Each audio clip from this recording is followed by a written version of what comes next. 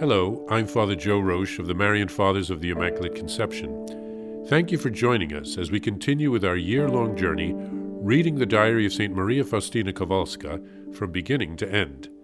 Today we take up from where we left off, beginning with diary entry number 135. During the third probation, the Lord gave me to understand that I should offer myself to Him so that He could do with me as He pleased. I was to remain standing before Him as a victim offering. At first I was quite frightened, as I felt myself to be so utterly miserable and knew very well that this was the case. I answered the Lord once again, I am misery itself. How can I be a hostage for others? You do not understand this today. Tomorrow, during your adoration, I will make it known to you. My heart trembled, as did my soul. So deeply did these words sink into my soul. The Word of God is living. When I came to the adoration, I felt within my soul that I had entered the temple of the living God, whose majesty is great and incomprehensible. And He made known to me what even the purest spirits are in His sight. Although I saw nothing externally, God's presence pervaded me. At that very moment, my intellect was strangely illumined. A vision passed before my eyes of my soul. It was like the vision Jesus had in the Garden of Olives. First, the physical sufferings and all the circumstances that would increase them. Then, the full scope of the spiritual sufferings and those that no one would know about. Everything entered into the vision: false suspicions, loss of good name. I've summarized it here, but this knowledge was already so clear that what I went through later on was in no way different from what I had known in that moment.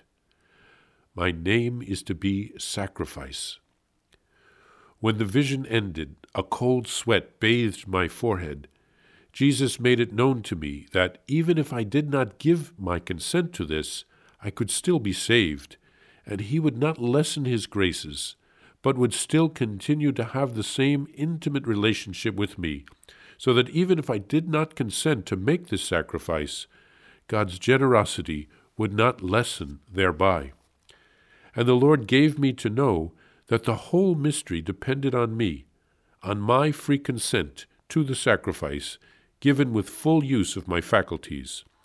In this free and conscious act lies the whole power and value before His Majesty. Even if none of these things for which I offered myself would ever happen to me, before the Lord everything was as though it had already been consummated. At that moment I realized I was entering into communion with the incomprehensible Majesty. I felt that God was waiting for my word, for my consent. Then my spirit immersed itself in the Lord, and I said, Do with me as you please. I subject myself to your will. As of today, your holy will shall be my nourishment, and I will be faithful to your commands with the help of your grace. Do with me as you please. I beg you, O Lord, be with me at every moment of my life. Suddenly, when I had consented to the sacrifice with all my heart and all my will, God's presence pervaded me. My soul became immersed in God and was inundated with such happiness that I cannot put in writing even the smallest part of it. I felt that His Majesty was enveloping me. I was extraordinarily fused with God. I saw that God was well pleased with me, and reciprocally, my spirit drowned itself in Him. Aware of this union with God, I felt I was especially loved, and in turn I loved with all my soul. A great mystery took place during that adoration, a mystery between the Lord and myself. It seemed to me that I would die of love at the sight of His glance. I spoke much with the Lord, without uttering a single word, and the Lord said to me, You are the delight of my heart. From today on, every one of your acts, even the very smallest, will be a delight to my eyes, whatever you do. At that moment I felt consecrated. My earthly body was the same, but my soul was different. God was now living in it with the totality of his delight. This is not a feeling, but a conscious reality that nothing can obscure. The third probation was fulfilled in the novitiate house. It was the immediate preparation for the perpetual vows in the congregation. And Jesus was asking St. Faustina's total surrender to his will so that he could help her to grow in holiness.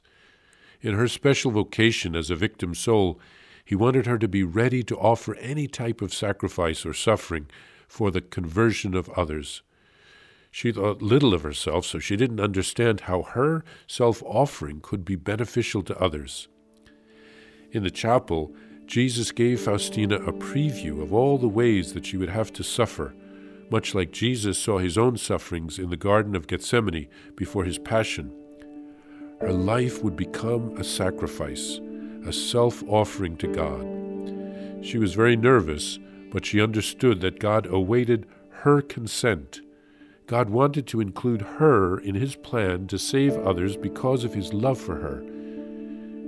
It reminds me of the Annunciation of Mary and God awaiting Mary's consent. She writes, "Even if none of these things for which I offered myself would ever happen to me, before the Lord everything was as though it had already been consummated." What does this mean? Well, the important act is Faustina's consent. Like Jesus' surrender to God's will in Gethsemane, the actual suffering was simply the playing out of the consent. Sometimes we see the martyrs were so caught up in God's love that they didn't even notice their own pain and suffering during the actual martyrdom. The hard part is the surrender, the giving consent.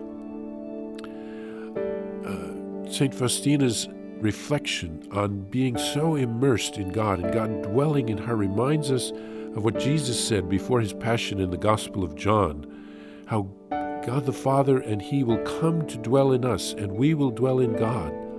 It's a great mystery, but it seemed that St. Faustina was living out that mystery because of her surrender, her openness. And St. Faustina did surrender. She did say yes, and she did receive many, many graces from God. And so we know that with God's graces, all is possible. But as Jesus says in the Gospel of John, in the passage about the vine and the branches, without me, you can do nothing. But with me, all things are possible.